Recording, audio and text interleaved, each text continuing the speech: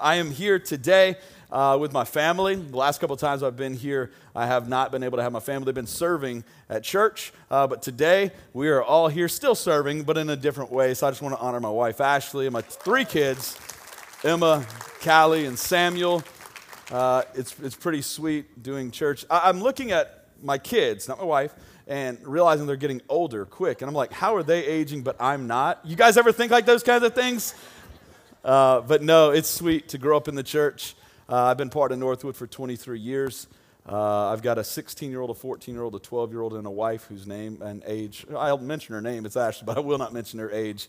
But honored to do this together and just she's been here her whole life, grew up in the church, family here, friends. It's always sweet anytime I get to come back here and just share. And I do have the privilege this week of actually ending the Devotions message series that I think has been awesome. It really has. We've been this is week 8 in Devotions, and what we've been doing is we've been just walking through the one-year Bible together as a church. So basically, we look at the one-year Bible readings for the week, and we read them, and then in those readings, we are taking our time and developing a message just out of a devotion that we're reading. We believe it's impactful.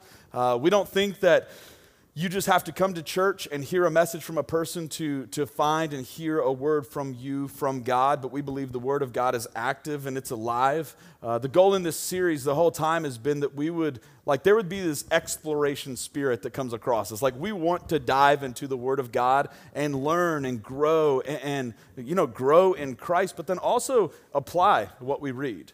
So we've just been taking our time going through the Word of God and doing just that. In 2 Timothy, the Bible tells us about the Bible. It says that all Scripture is breathed out by God. So it's God Himself breathing out the Scripture, and it's profitable for teaching, it's profitable for reproof, for correction, for training in righteousness, that the man or woman of God may be complete, equipped for every good work. We also see in other parts of the Bible that God's prepared good works for each and every single one of us. So the way to fulfill these good works that God's actually prepared and planned for us, it will be found in the actual Word of God.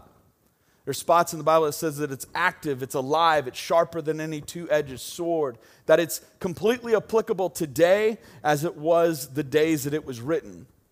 And I'm amazed oftentimes when I read the Bible, it's either encouraging me of things that I've walked through. Like, you can look in your life and you can see how the Word of God, how it's previously taken care. Like, you can look back and realize what God has done. Sometimes in the very moment, the Word of God is encouraging you and you're present. And then there's times in the Bible where it's almost prophetically speaking to you of things to come.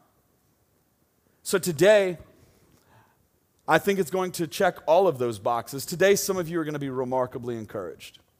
Today, some of you are going to be challenged. Today, some of you are going to have an opportunity to respond to the word of the Lord, because the word of the Lord is still alive. It's still active. So what I want to do is I want to pray and dive into this. God, we thank you for the opportunity to be here, to gather together. So God, I pray that you would take today's message, and God, I pray that you would breathe on this thing. God, I pray that it just wouldn't be persuasive speech. God, that it wouldn't just be words on a screen or in a book, but God, that you would take these and you would handcraft a message to every single one of us. God, I pray that you would challenge the church. God, I pray that you would encourage the church. And God, at the end of the day, that we would know you a little bit more, that we would grow in becoming more like Jesus and less like ourselves. And God, that we would go in the power of the Holy Spirit, not just for a season of life, but until Jesus returns. In the name of Jesus, amen. So as we're reading the Bible, as we're even going through this series, we are reading, and what we're trying to do is we are trying to ask 3 questions every time we read the Scriptures. And these questions are built and designed so that we might read and interpret the Bible correctly. Oftentimes, we have a tendency to make things about ourselves a little too quick. And that's kind of been a common theme in some of this messaging and even conversations. But the 3 questions that we ask every time we're reading Scriptures are these. It's, when I'm reading this, what do I learn about God? What am I observing about God or Jesus or the Holy Spirit? Like, what am I observing and learning about God? The next question that we're going to is, just in this text, what am I learning? What am I observing about people? Not me people, just people in general. So any people watchers in here, like you go to a restaurant and you just kind of observe people. We want to learn or observe just people's interactions and reactions to just life. And then we get to, what does God want me to do with what we've actually read? How do I apply this? Or what's my response to what we've read? So today, we're going to be in the book of James. We're going to be in the book of James, and it's going to be in chapter 1. So if you've got your Bible, you can turn there. We'll have the Bible on the screens or online when you see it there. But we're going to be in James chapter 1, and I want to set this up for you. We've talked about different Bible study tools that you can use to get a little bit of context. It's really good when we read the Bible to understand a little bit about the world that's taking place as we're reading this type of thing. So in the book of James, it is a letter that's written by James, who's actually the brother of Jesus. You see that in the book of Matthew. You see reference to him. But you learn about James, and he's the brother of Jesus, and he's the leader of the church in Jerusalem. This is written about 40 to 45 AD.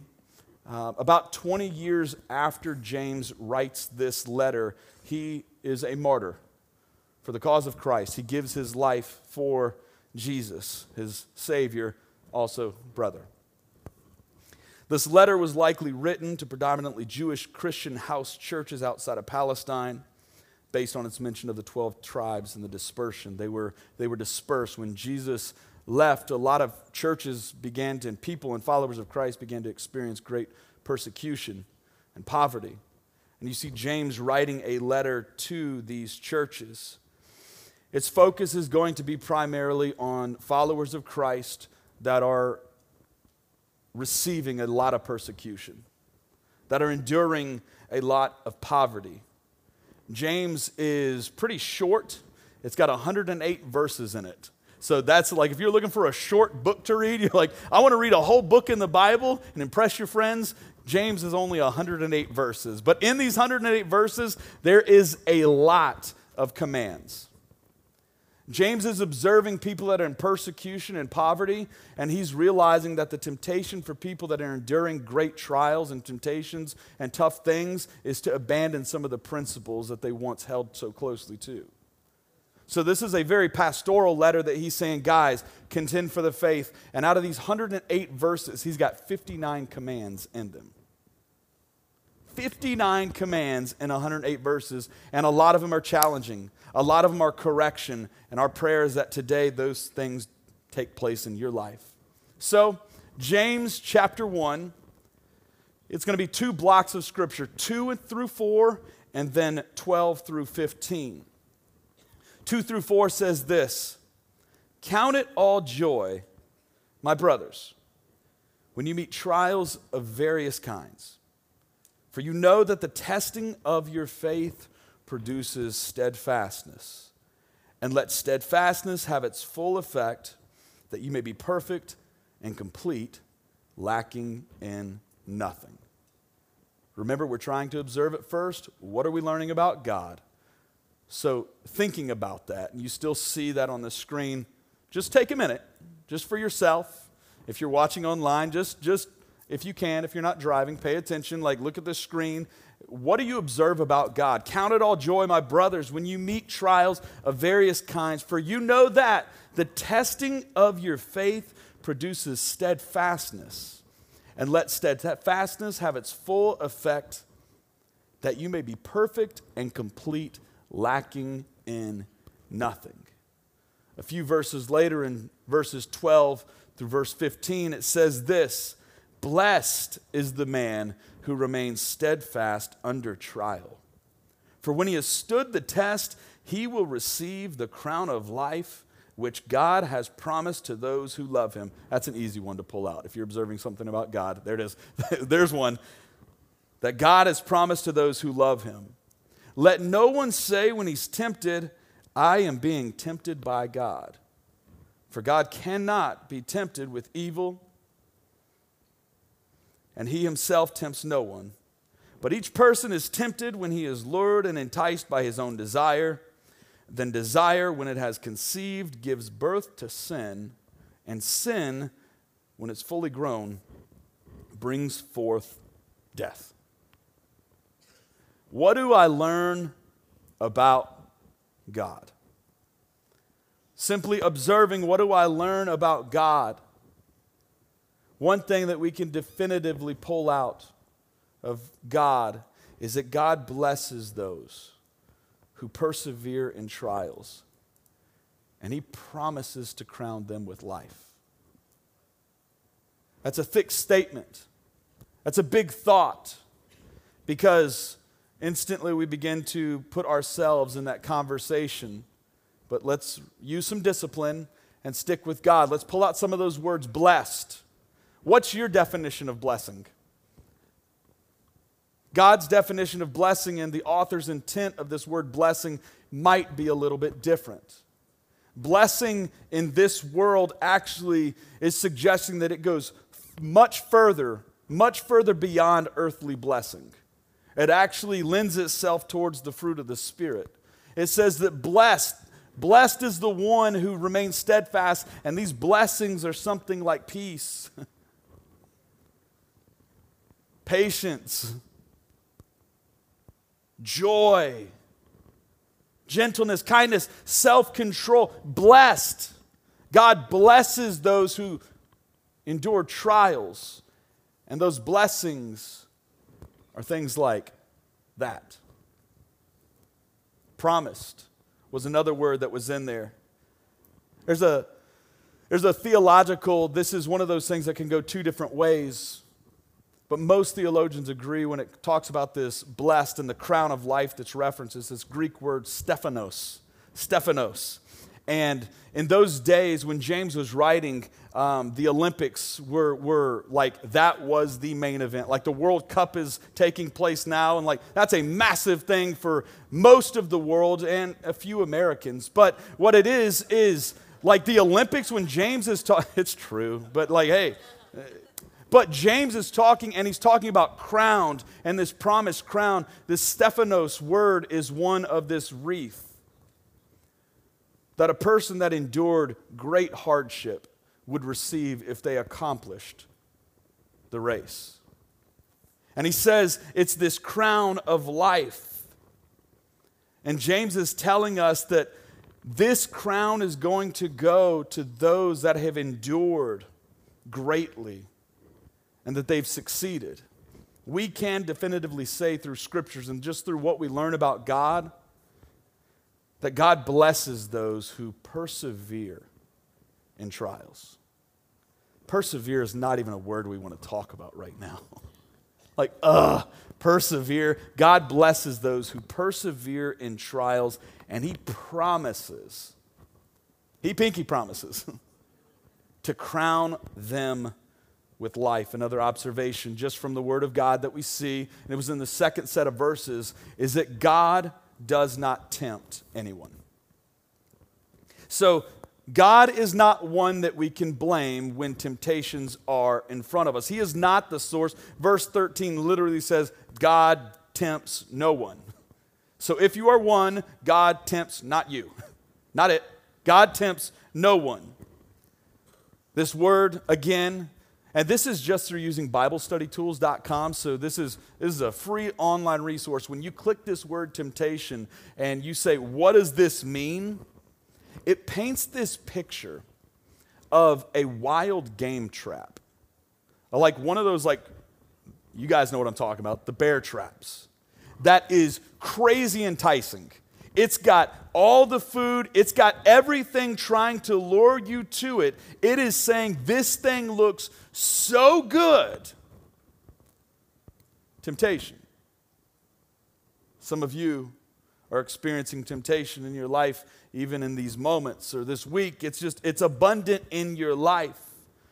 But James is saying that God does not tempt anyone, and he tells us how to actually respond to the temptation. But that word paints this picture of a trap that has something incredibly enticing, but it's disastrous once taken. Temptation. Let me say this. I do think it's important. We've said this several times. And just through many conversations, sometimes the enemy will try to just beat you to shame, thinking because you're being tempted that you're sinning. Temptation isn't the sin. So let me encourage you not to be condemned if you're being tempted. It's actually just part of life. Try to run, I don't want any temptation, then you don't want to be alive. This actually kind of leads us to the next question, though.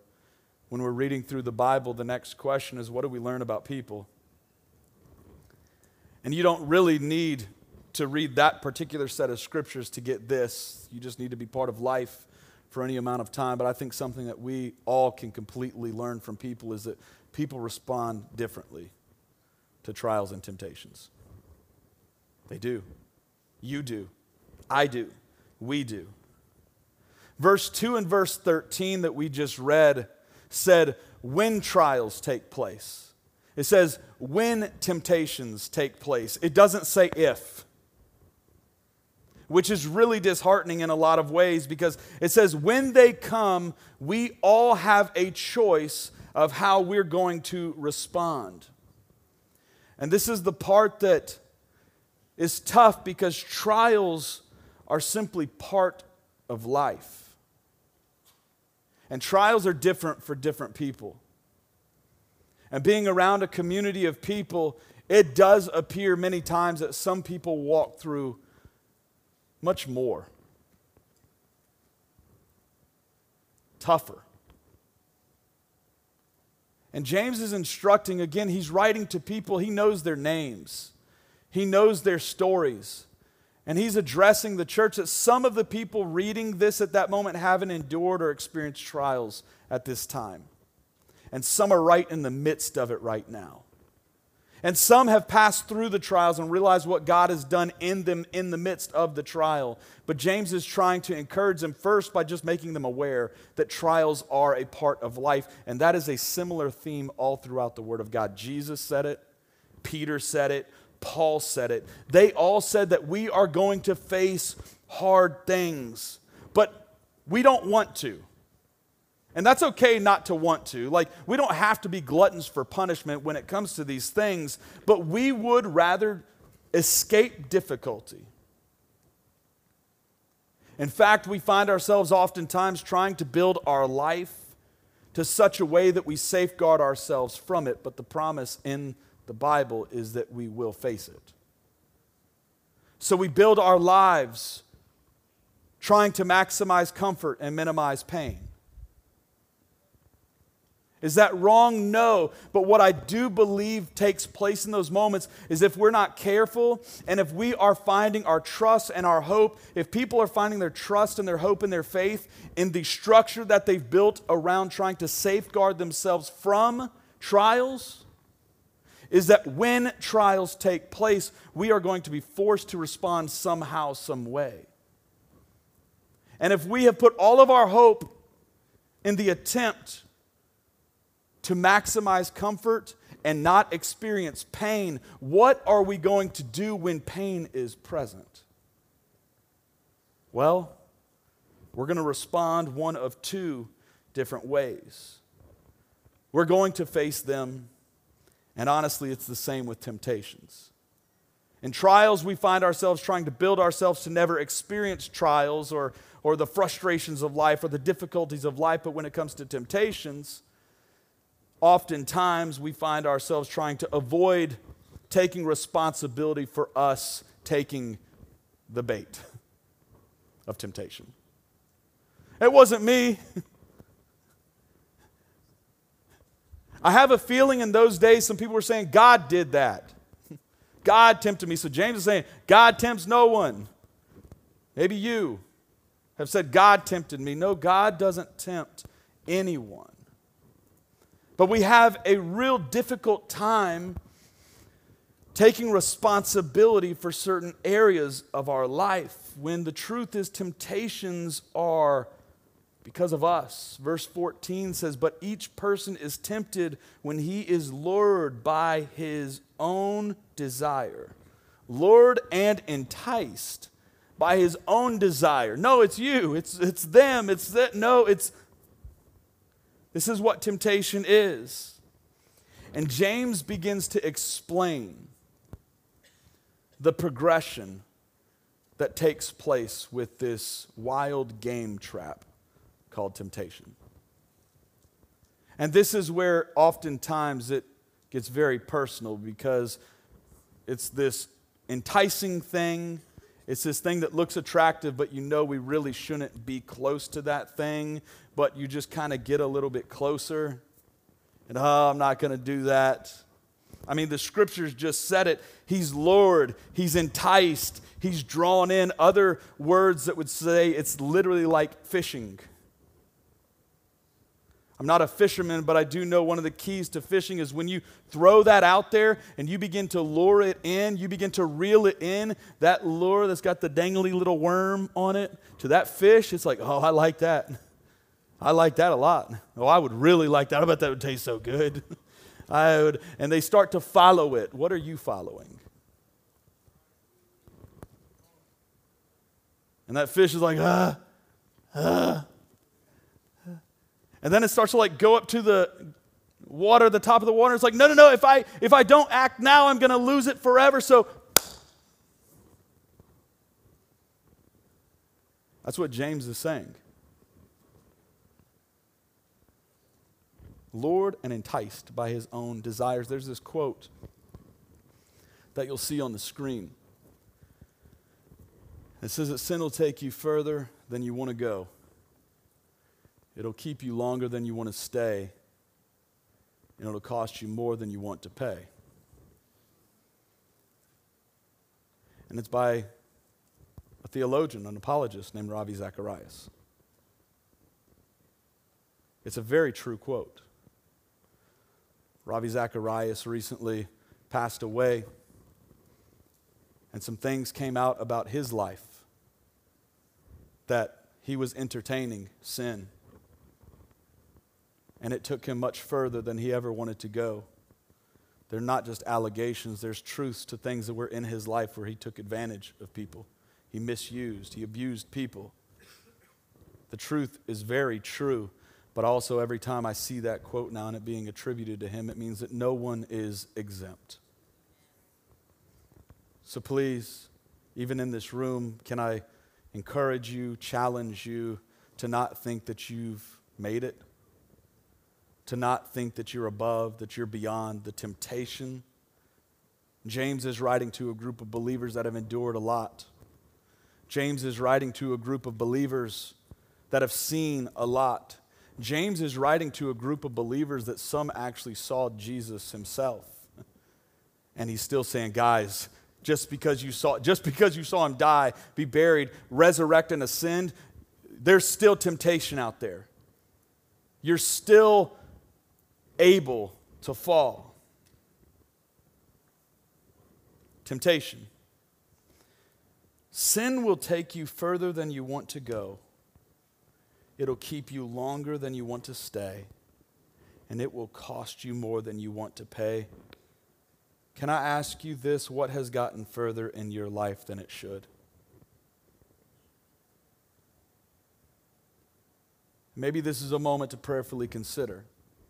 Online, in this room, if you're watching past the service being live, I don't believe that the Holy Spirit can't speak to you right where you're at. What has gotten further than it should have in your life? We observe that people respond differently to trials and temptations. I wish we didn't. I wish we all sided the right way every time, but then we wouldn't have free will, this beautiful gift from God. Some of us say, God, why would you do that? We try to blame yet again. Even when we fall, we're like, God, why would you give me a free will? You knew what kind of knucklehead I'd be. The only way that you can truly and deeply love someone is if it's your choice. And the only way that you can truly and fully surrender and follow something is if it's your choice. It's not manufactured robotic following, it's true discipleship. Following that which you love. But we see when trials and temptations are present, people respond differently. And the reason I'm putting these two words together is trials and temptations in this Greek word, they actually come from the exact same Greek Hebrew root word. And what it's saying is, although the expression of the challenge is going to be different, what I'm trying to do in this moment is neutralize it a little bit, because it's not necessarily about the thing you're walking through or being tempted by. It's about the response to. And I think that's what James is talking, because we couldn't even in this room write down every single thing that you're walking through or being tempted with or the trial that's at hand. But we can say all of us have a responsibility to respond somehow, some way, which brings us to the last question. In light of what we've read, what does God want me to do? Or maybe even more simple, how does God want me to respond to temptations and trials? Because how we respond determines the result of trials and temptations. The scriptures give us the answers. We don't have to come up with them on our own, but we can definitively say that God wants us to resist the devil and to endure temptation, to endure trials. James 4 says, "Submit yourselves therefore to God, resist the devil, and he will flee from you." Again, the temptation is the trap. It's the trap. It says if we stay far enough away from it, that it is not going to consume us. The danger lies when we get close. The garden. We don't know how long Adam and Eve walked around this tree that they were told not to be at. I don't know if it was like visiting for a minute. Oh, no, God said no. Like, you know how it is. Oftentimes it's not just one moment and boom, done. Oftentimes it is a progression, and the progression most often takes place in our mind first. How great would it be? How good would it feel? How good would that fruit truly be? And the instruction is resist the devil, and he will flee from you. 1 Corinthians says, "No temptation has overtaken you that's not common to man. God is faithful, and he will not let you be tempted beyond your ability. But with the temptation, he will also provide the way of escape, that you may be able to endure it." This scripture has been abused in the past and said that I'm never going to get more than I can handle. No, actually, you can't handle it at all. The temptation, he will also provide the way of escape. The way of escape is different for different people. People that are entertaining the temptation but haven't stepped in to that yet and been the way of escape is turning to the one that did not ever embrace the temptation. The way of escape is turning from the desire and turning to that which has already surpassed sin, never sinned once. That's the way of escape. But you know what else? The way of escape is those that have been. You're hopeless. You're stuck. You need an outside force to release you. The way of escape we'll get to in a second is Jesus himself and the cross that opened up the trap and made way when there was no way. Understand this, that the way of escape has always been and always will be Jesus.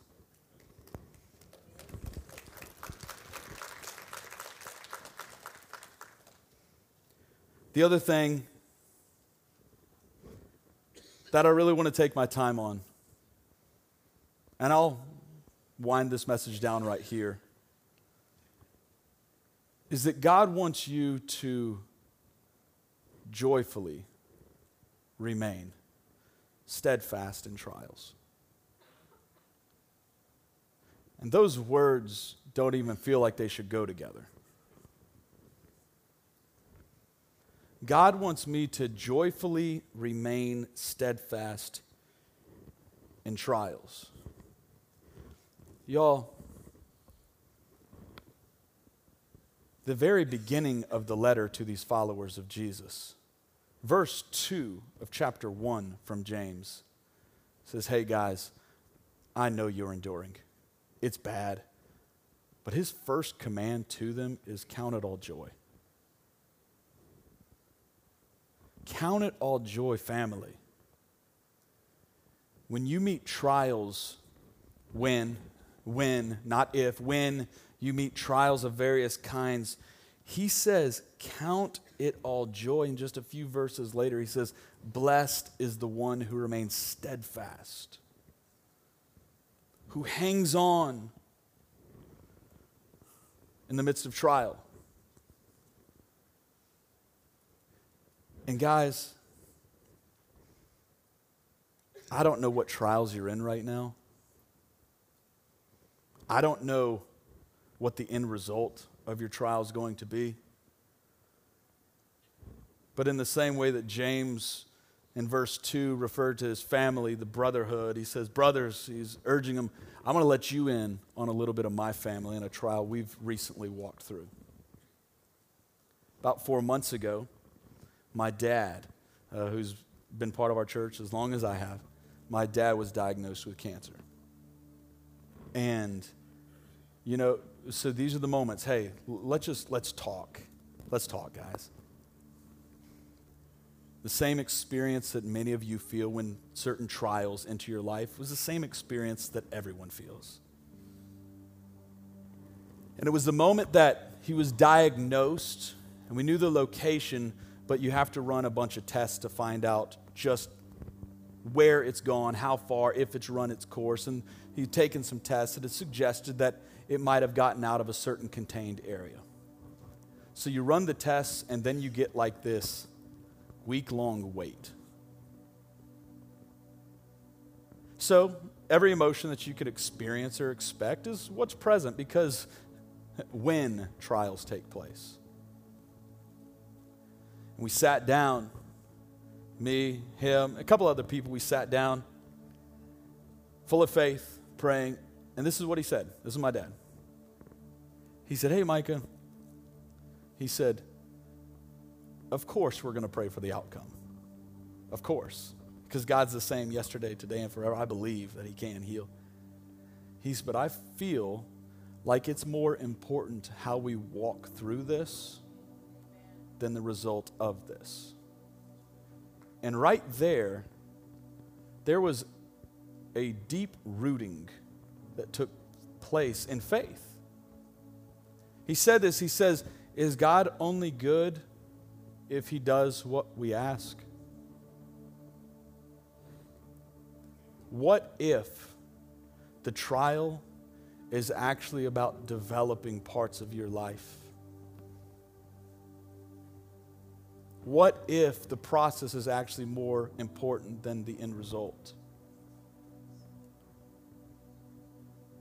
What if we were called to grow in becoming more like Jesus, and the way that we actually can do that is through walking through tough things? Now, please understand, I'm saying this with the most sympathy and empathy that's possible. I'm not saying God does things, but I am saying that God will be with us in the midst of things. So we ask ourselves, how could we ever do this? How could we ever walk through something so terrible, so painful? And I'm here to tell you, many of you have walked through things much more painful than what I've just said. And the beauty is that the brotherhood, the family, is lifting you up, is praying for you, is walking with you. But you also have the ability to look to one that walked through something perfectly. 2 days before we read James and the instruction from James about count it all joy when you fall into various trials, we ended the book of Hebrews in Hebrews chapter 12. In Hebrews chapter 12, it's just followed this illustrative example of Hebrews 11, that's the Hall of Faith, that's talking about these people that are legends in faith because they stood strong in the midst of trials. And Hebrews 12 immediately follows this Hall of Fame list, and he says, guys, because there's these people that have walked through hard things, and the author of Hebrews is writing to people that are remarkably persecuted as well. He says, because it's tough, but because people have already gone through it, he says, therefore, since we are surrounded by such a great cloud of witnesses, he goes back to this Olympic, this gallery of spectators that are watching your life. your walk of faith. You walk through the trials. He says, because there's so great of a cloud of witnesses, he says, let us lay aside every weight, every temptation. Let us lay aside every sin which clings so closely. And he says, this is the author of Hebrews, but James is following this up and saying, let us run with endurance. He's saying, let us run the race with endurance. He says, the one that's set before you. And here's what he says. He says, you run the race of endurance by looking to Jesus. He says, lift your eyes up a little bit. In a distance race, and you can leave this on the screen, but in a distance race, you are trained in the midst of the deepest pain to lift your eyes up from the immediate surrounding and set your eyes on something further down the road. And the author saying, lift your eyes up to Jesus. Why? Because he is the founder and he's the perfecter of our faith. He's the one that started it. He's the start line and he's the finish line. It says, who for the joy, check this out, who for the joy that was set before him, for the finish line that was set before Jesus, he endured. He endured the greatest trial, the cross. Why? Because of the finish line. Despising the shame. And it says that he is seated at the right hand of the throne of God. And the scriptures even say that he's seated at the right hand of God, interceding for you.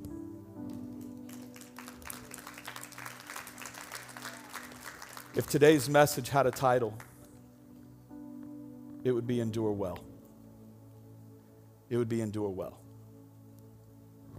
One day when we cross the finish line, those who've been faithful,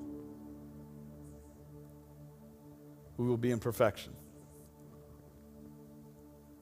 But what a beautiful time that we could experience the compassionate side of Jesus, of God. The graceful side, the merciful side, the one that comforts those who mourn. One day we won't mourn, one day we won't hurt, one day we won't, but today we do.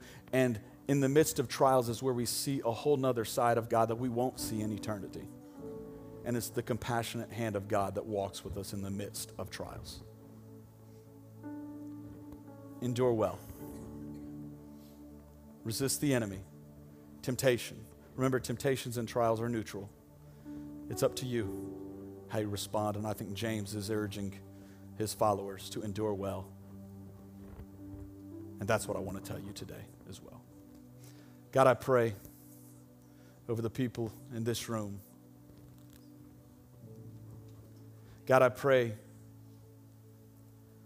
God, that there would be this Holy Spirit grit among them. God, I pray for those that are enduring right now. God, we lift up our brothers and sisters. You know, if you're in this room and you're in the midst of trial, I would encourage you just to just receive this message. Sometimes it doesn't even feel like you can say things. You just have to receive. If you're in this room and you're thinking about people that are enduring trials right now, I'd encourage you just to lift them up before God right now.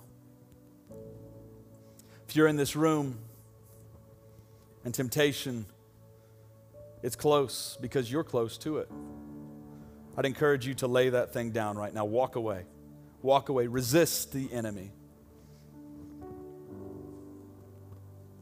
God, right now, you're speaking to us and we're responding to you.